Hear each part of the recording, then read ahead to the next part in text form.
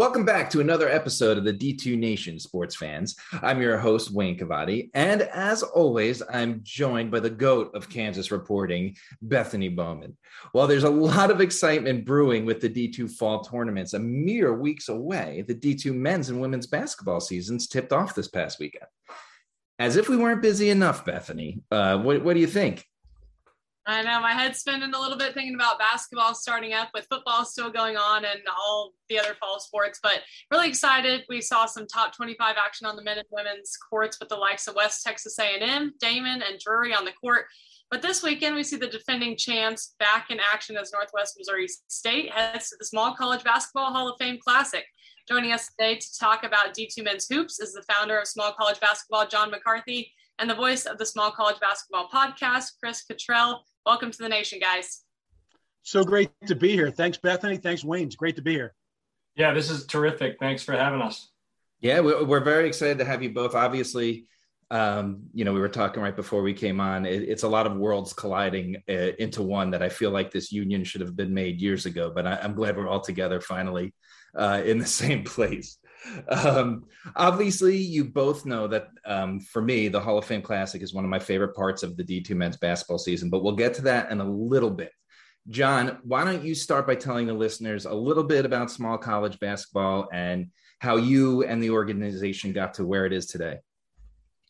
Yeah, thanks for the opportunity to have me on and be able to talk about small college basketball. It's a thrill to be with you, of course. And, it started as a vision, really, a dream. I've been working on documents on my computer I found from 2009 and eventually launched in 2015. I've had some thoughts, coming prior to launching this. I created the Collegiate Basketball Invitational and did something in Kansas City, the Start March event.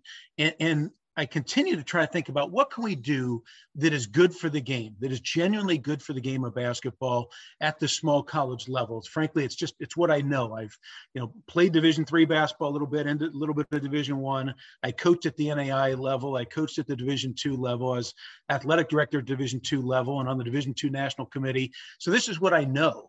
And so I kept thinking about what can I do? But more importantly, I started to feel like I would do something for a couple of years and move on to the next thing, do something for a couple of years and move on to something else.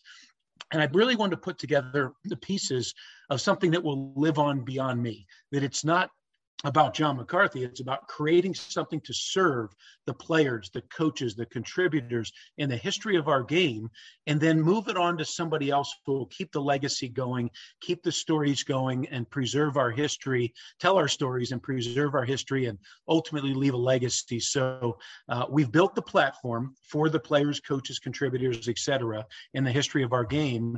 And as you've seen over the number of years, it's morphed very much by design. And we started with the Bevo Francis Award, the Hall of Fame, and the Hall of Fame Classic. Well, now we have 4 national awards, a pretty thriving social media and website. We're thrilled to bring Chris on board to launch the podcast. We announced the Champions Classic, which will begin in 2022, and we continue to enhance what we're doing for those players, coaches, and contributors. And to be honest, behind the scenes, it's a lot of time and effort. It's an incredible amount of time and effort. And sometimes I think my wife wonders what the heck I'm doing and why I'm putting so much time and effort. But then you go to the Hall of Fame induction, you go to the awards ceremony, you go to the celebration of the game events, and you go to what we've put together. And it's just those moments when you say, take that deep breath and say, this is why we do it. It's all worth it when you see the excitement from inductees and from the teams and the coaches and so on. It's just the appreciation that we've heard over the years for what we've put together. It's pretty special. And I appreciate the opportunity to be able to talk about it. Thank you. And I think one thing like to point out for the listeners is, that you mentioned it, but it's unbelievable the work you do because it's not just D2. I know this is the D2 Nation podcast, but you do small college, but everything that's not D1, you have coverage on, and it amazes me. Every time I go to the site or I see one of your tweets, it's remarkable. The work you do is incredible. So just for definition, first of all, thank you very much for recognizing that and throwing that out there. But one of the things I get asked a lot is, what's small college basketball? How do you define what's small college? And the term we use is that small college is all four-year college basketball that is non-NCAA Division I. Frankly, I don't like to use the term below. That implies that it's not as good as, and those student athletes play just as hard and compete and practice and work their tails off. So I don't like to use the term below, but it's all four-year college basketball that is non-NCAA Division I, which in today's world, that's NCAA Division II, NCAA Division III, the NAIA, the USCAA, and the NCCAA. So depending on the year and some movement of teams in and out of different divisions, it's roughly 11 to 1,200 colleges and universities around the country we represent. So it's, to be honest, it's a lot of information that's out there. And I'd like to think that I have a pretty good grasp collectively by spending so much time on this. However, let be in full reality is I don't know it all. I'm getting a little bit better at listening to people, because I'm realizing that I really learn by listening to others, by reading a tremendous amount, watching a tremendous amount, reading all the emails that are sent to me, the tweets that are sent, et cetera. So for those that are listening, keep sending information, because we're able to then take our vehicle and push it back out. So please send me emails, send me tweets, send information, because I don't pretend to know it all. I don't. Well, first of all, here, I'll say, how dare I forget to introduce our fifth guest. Chris, I see your dog has joined. Yeah, that is Jasta, and my wife is gone tonight. She's on her way back from school. So the alternative is to have her scratching and barking outside the office door. I figured this would be the lesser of two evils. So Jasta is here. She's joining us tonight. So thanks, Bethany. That's okay. But Chris, you had some experience on the D2 basketball court yourself before you started your Bonafide Basketball podcast. Now you host the Small College Basketball podcast. Tell us a little bit about your journey. My journey started, I tell everyone, my journey started as a child. As a kid, my dad coached basketball at the high school that I went to, very close friends with the coaching staff there, Bob Hummel, and had a chance to go to college. Live in upstate New York, and my parents gave me the opportunity to go 12 hours away. That was the max that we agreed on. So we didn't have, Apple Maps or Google Maps or anything. So I figured out what was 12 hours away. I picked High Point University in North Carolina, and that's where I ended up. I went as far south as I could to get away from the snow and the weather. Spent 4 years at High Point, had the opportunity to work for Bart Lundy, who is now the head men's basketball coach at Queens. Worked with Josh Schertz, who is now the head men's basketball coach at Indiana State. And Josh hired me to go to Lincoln Memorial. I spent 7 years at Lincoln Memorial as Josh's first assistant.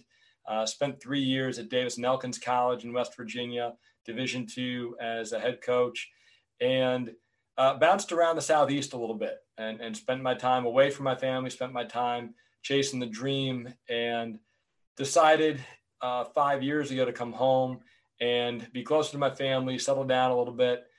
Took a high school teaching and coaching job, first at Hudson Falls, and I got to work for a tremendous mentor, Vince Medici.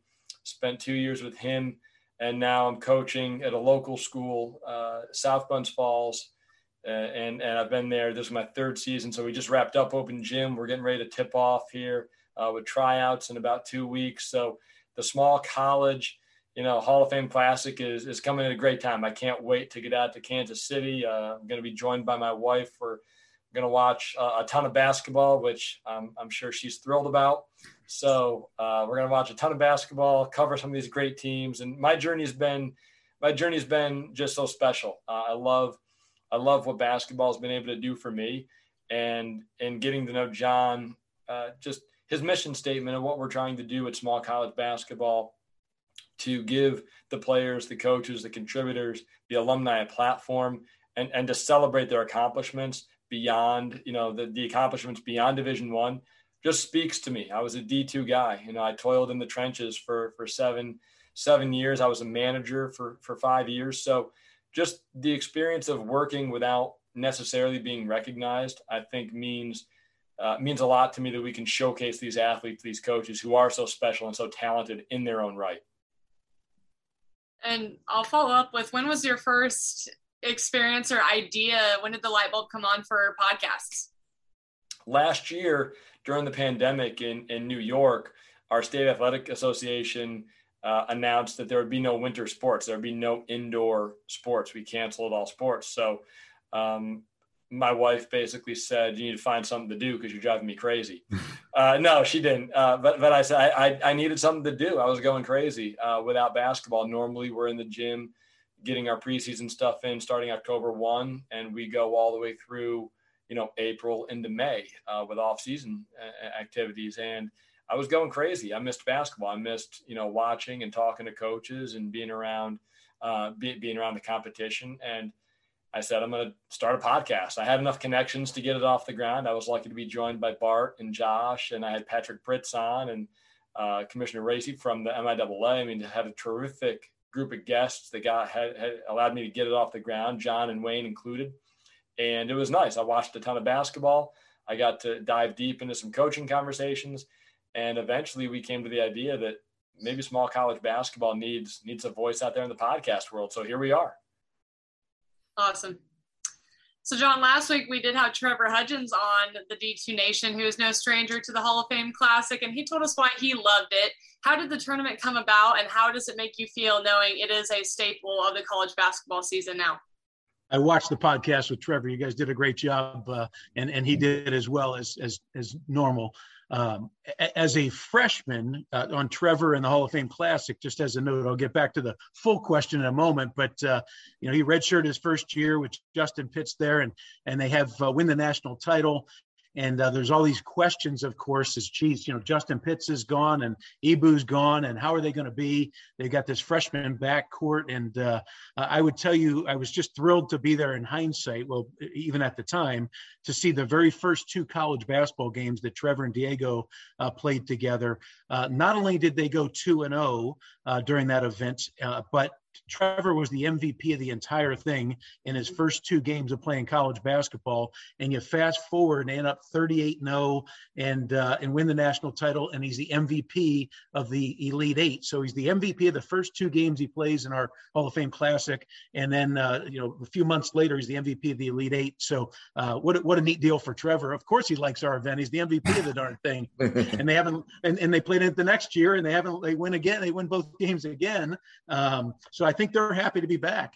Yeah. And so it came about really with a thought really of how cool would this be to bring some of the very best teams in all of Division II to start the season. And so we started with 6 teams. We didn't have an exemption. We started at the Ford Center in Evansville. And what made the event, actually Chris was there. He's coaching at Lincoln Memorial at the time with Josh. And Lincoln Memorial is one of the original teams in. I suppose it might help that Josh and I had been good friends and coached together before he even went to Lincoln Memorial. And so we had Lincoln Memorial and Bellarmine and Southern Indiana, Kentucky Wesleyan, Alabama Huntsville. I might be missing somebody, Florida Southern. But the induction ceremony that was part of that to begin with, if you enjoy basketball and you're a historian, it was pretty darn neat that we started it with that in person with the induction class. We had Earl to Pro Monroe, Jerry Sloan, Travis Grant, Dick Barnett, Lucius Jackson, John Rinka, and John Ebling came in from Italy. And then I had this incredible privilege of introducing the Naismith family onto stage. And so from a combined event, you got 6 of the top teams in the country in Division II. And then you've got this Hall of Fame class that brings such great credibility to it. So by the second year, we got the exemption from the NCAA Conference Commissioners Association. And I need to make sure I throw out a huge thank you to the Conference Commissioners Association, because not only they give the exemption, we've now extended it for multiple years for the event. We expanded to 8 teams. And so we're thrilled that this will be the 5th playing of it. COVID canceled things last year, 5th induction class and 5th playing of the event. And what a thrill. I mean, if you're a basketball junkie, you come a Hall of Fame induction, you've got press conferences, a panel discussion, a Hall of Fame induction, and 8 games in 2 days. And Chris, I know I'm getting even more excited to come on out there once again. So it's just a thrill. If you're a basketball junkie, if you love Division II basketball and the history of our game, the combination's pretty neat. Yeah. And like I said, I love watching it. It's a great way to start the season. Chris, let's talk to you for a little bit, because you did mention that I was on your podcast, and I always had fun. And I felt like we had to stop, or we would have gone for like 6 hours. Like, we would just get into those conversations. And most of the times you'd put me on the spot and ask me about teams. So now that I'm the host, I can flip the switch. And I'm going to put you on the spot. Tell us all a little bit about teams you're watching, and maybe some early contenders for what you think might make up the D2 Men's Elite Eight. Well, I got a ton of notes here, and it could go for 6 hours, but let's not do that. You have to start. I think you have to start with the top team in the country, Northwest Missouri State, Ben McCollum. I was fortunate enough to have Coach McCollum on one of our first episodes. And he's got just a great demeanor. He was a terrific interview. And the more you watch their team play, the more you see, the more you see like Trevor Hudgens and like how they play is a direct relationship to like how he coaches. He's so even keeled. He's so intelligent. They play so well together. I love Northwest Missouri State. I think it's hard. You know, they have 6 guys back that all played more than 15 minutes a game last year, defending national champions. I mean, you can't pick against them, right? You just can't pick against Northwest Missouri State. So I think we'll see them be number 1 in the country for a while. And I could be surprised, I could be shocked, but I think we'll see Northwest Missouri State at the top without a doubt. If you look at the top 6 in the D2 in your top 10, preseason poll, Flagler returns Jay Ziclotti. They return inside presence Chris Megzer. I like the fact that they also add some transfers to the list too. They've got Curtis Lewis and Kobe Roberts coming in. So Flagler, I think, is going to be really good. West Texas A&M is a unique case to me. They lose Quay Grant and they lose Joel Murray. They lose those 2 like big time guards, but they come back. They get a transfer from Lincoln Memorial, Julius Brown. They're 3-0. I'm thinking as they're entering the preseason tournament, a lot of questions around West Texas A&M, and they go out and they look great. I mean, they just look great. Julius Brown looked great. He's really good. I think out west, you've already, as I'm looking through my notes, out west, you've already got, a Point Loma with a Division I win in an exhibition game. In the Midwest, Ashland's already beat a Division I in an exhibition game.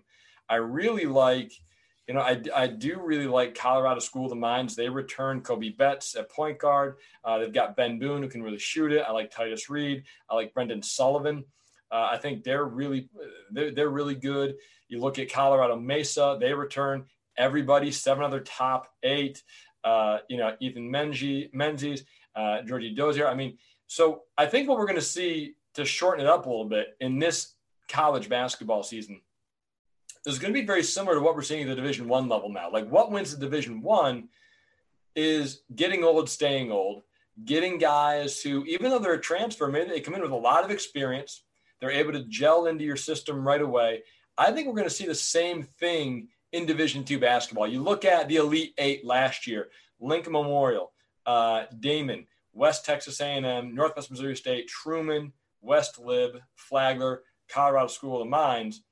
All those teams, veteran-laden teams, just teams with veterans, maybe an impact freshman here or there, an impact transfer here and there, but veteran-laden teams. I think we're going to see the same thing this year, especially with the NCAA allowing an extra year of eligibility. I think Truman State is a team I want to keep an eye on because they have 4 starters back, but the way they play is so balanced. I think we saw this last year in the national championship game. You're thinking, I know I was thinking to myself, okay, if I'm Coach McCollum, we're playing a West Texas A&M guard attack that I don't know that we can guard. Can we keep our bodies in front of them and play our man-to-man defense? They're so good, 5 guys driving the ball. and you look at at West Texas A&M trying to guard Ryan Hawkins, Player of the Year, in Northwest Missouri State. And what won out, it was Northwest Missouri State's ability to play both ways. They were able to guard defensively and then throw it inside and take advantage offensively of Ryan Hawkins. I think Truman State is a team that can play multiple ways, just like Northwest Missouri State did last year. So I like the balance that Truman State has. I like the balance that a team like Queens has in the Southeast with Coach Lundy. I mean, Kenny Dye is like an awesome point guard. He gets the ball to shooters in the pocket. He makes plays. He's the all-time single-game assist leader in Queens history. But they also have a transfer, B.J. McCollum, coming in, and they have Gavin Raines on the interior. So, again, another team that can play inside out. They can play a multitude of ways, a multitude of styles against anything they see. I think we're going to see a lot of that this year. Seattle Pacific, we're waiting to see what they do this year.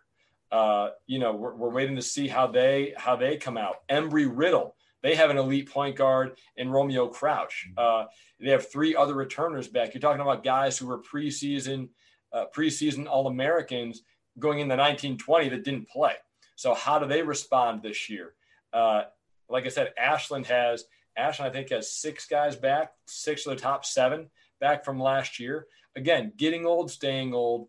Teams that were able to take advantage of that extra year of eligibility, players that taking advantage of it. Andrew Sisho at Damon, probably the best forward in the country, averages a double-double, 27 and 13 last year. Those are unheard of numbers. Those are Oscar Robertson numbers to go small college basketball for people. Like those are ridiculous, And so I think we're going to see a lot of teams that are going to be in contention. At the top, though, it's hard to go against Northwest Missouri State. Yeah, I think just touching on I agree with so much of what you said. I think that Damon and St. Thomas battle in the East is going to be so much fun again. One other thing about Ashland, I think Ashland's really a team to watch, especially in the new conference. They're GMAC now. I think that's going to be interesting to watch. And the West Texas A&M thing, you nailed it. It was like, it wasn't just 2 players they lost. It was Murray and Grant who were like, and they came out and they looked like nothing happened. And it just a real testament to what Coach Brown has going on down there. But that's a good segue, because now we could, with, mentioning Grant and Murray, we could talk about the Bevo Francis Award. And that it's basically the Small College Basketball Player of the Year award. And as I think John's a good person to talk to, because I would tweet at John last year, just, I'd ask him a question about a player and I would get probably a response about this long, about more in-depth insight than I've ever could imagine. And I loved it, because I would keep tweeting you and keep asking you for more information. So talk a little bit about the award itself and how you would compile it, across every level that we were talking about. And then a couple D2 players you think are good contenders for the 21-22 season. Sure. It started with a conversation with Jeff Lanham, who's the longtime athletic director at the University of Rio Grande. I was I don't know if infatuated is the right word, but I knew the Bevo Francis story from the time I was a sophomore in high school. I first heard of Bevo Francis, and it was almost like a fairy tale when you heard the numbers he put up and saving a school from bankruptcy and the story itself. And, I don't want to give away too much, but we will be working on a bit of a documentary piece. I've already just met with his wife and grandchildren and so on. We're going to be launching a lengthy documentary with many parts to it. And the Bevo Francis story will certainly be a key component of that documentary piece. And so I got to know Jeff Lanham very well at Rio Grande. And in conversation when we were starting small college basketball, I told him what we'd like to do is help keep his legacy alive and also help tell the stories and keep small college basketball and the top players in the limelight, if you will, provide a platform for the top players. And as you know, we put out the watch list of 100 players, and then we reduce it to 50 a month later, and then to 25, and then the video of the finalists, and then the video of the award winner, and then we bring that person to the National Awards Show. And so we thought it's a platform to keep Bevo's story alive and to highlight the very top players in all of small college. And so just before Bevo passed away, we got his blessing to name the award after him. And several months later, he passed away. And so we do it for those reasons. And we're fortunate the University of Rio Grande helps to sponsor the award. And I'm a little biased, but it's I found out something this summer that somebody created a Wikipedia page now for the Bevo Francis Award, and just made me feel really good about the credibility. And I thank you, Wayne, really for all the time and effort you put to push out the information nationally as well. And all the schools, once somebody makes a watch list, it's really neat to see all the tweets and the schools putting out their press release about their player being on the watch list. So we have now awarded this 5 times. I'd like to think that starting 5 is pretty darn good, by the way. We've got the first year with Dominez Burnett, who was the 2-time NAIA Division II Player of the Year from Davenport, ended up breaking the all-time scoring record in the state of Michigan at the collegiate level. And then Justin Pitts, who you're very well aware of, Northwest Missouri State the next year. And then it was Emmanuel Terry, who was just so dominant in so many different ways at Lincoln Memorial. And then Aston Francis, oh, what a show he put on at Wheaton! Just such a thrill to watch. And then Kyle Mangus, one of the all-time greatest NAIA players and careers that anyone has had. And so collectively, it's been great to bring attention not just to the winners. Clearly, they get a lot of attention, but to all the people that we recognize during the course of that process. So the intent that we started with, I'm just so pleased and proud that it's working. It's bringing great attention to those players and those programs. But I'm certainly going to mention some of the players, as you alluded to. But I do want to mention, and I don't have it specifically in front of me, but what we're looking for through this process. Clearly, we're looking for some of the top players in all of small college. I think that's pretty obvious. But we're also looking for players. It's a season award, not a career award. So it's not just, hey, last year you averaged 25 a game. Well, if this year you're struggling and your team is struggling, we're focusing on the season itself, not career. And we do take into consideration team success too. You know, there's a lot of really good players that are on teams that are 5-25. And so we'll highlight those players throughout the season and the great things they're accomplishing. But for this award, it is an individual award clearly at the end of it. But we very much take into account how they impact their own team and how they help their team win. And so I just want to throw that out there that it's, I get a lot of emails about the Bevo Francis Award and a lot of people making their case for their players, which is great. Keep them coming because that's how we learn. And we have a committee that we put together that represents Division II and III and NAIA and then from different parts of the country. And I consistently ask for information from them. We'll hold conference calls and continue to circulate emails, trying to gather as much information as we can. And what is incredible to me, whether we're putting together the list of 100 players, 50, 25, et cetera, how excruciating it is to try to eliminate anybody from this list. And you'd think initially, well, gosh, there's 100 players. So, that should be easy on 100 players. You start thinking about what distinguishes 101 versus 110th best versus the 125th best player. It is so difficult to try to figure that out. But the other thing I want to bring up is that this is an evolving process throughout the season. And we've had this situation where a player was not on the original list of 100, but ends up on a list of 50, where that may sound, counterintuitive, sound ridiculous, but people play themselves onto the list over the course of time, and or frankly, we may find out more information about players. So to kind of get to the point, I think we start with Trevor Hudgens, right? I mean, defending Division II National Player of the Year in the NABC and about every publication you can think of. Trevor's certainly, in that discussion off the bat. And again, it goes back to how they play this coming year. But then I know, Wayne, I know one of your favorites, and the same with Chris, is Andrew Cisco. And in addition to what a tremendous player he is.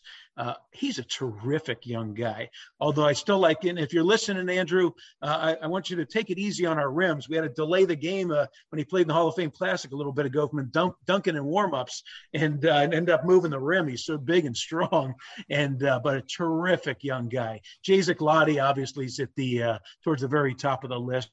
And another super young guy, great personality, and man, he can flat out play. One that often doesn't get talked about much, in part because geographically where he is, and the other part because they didn't play last year, is Shadid Shabazz out in Alaska, the GNAC Rookie of the Year and Player of the Year in the GNAC in his first season there a little bit ago, put up pretty remarkable numbers. So I'm anxious to watch him play more throughout this year. I watched a bit of highlights, pretty impressive.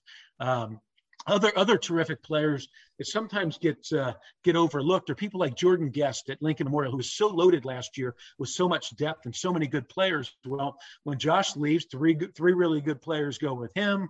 Point guard transfers to West Texas A&M, and you look and say, Jordan was fantastic. If you look at the Elite Eight and the regional tournament games, 6'9", big, strong, can shoot it inside out. He can play. Caden Anderson at Point Loma Nazarene is terrific out there.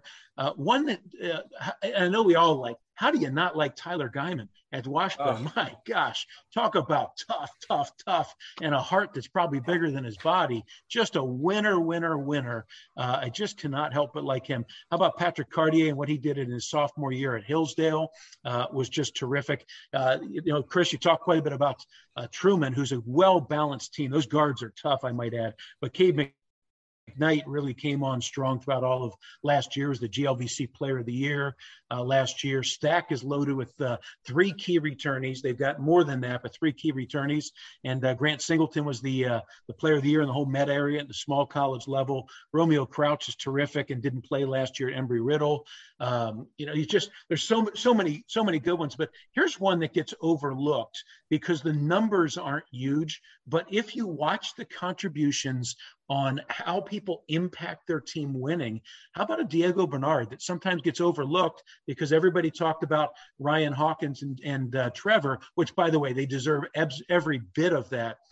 But offensively and defensively and all the little things that help you win, I'll tell you what, Diego Bernard's pretty darn good. You put him on almost any other team in the country, maybe not everyone, but he's best player on most teams in Division II in the country.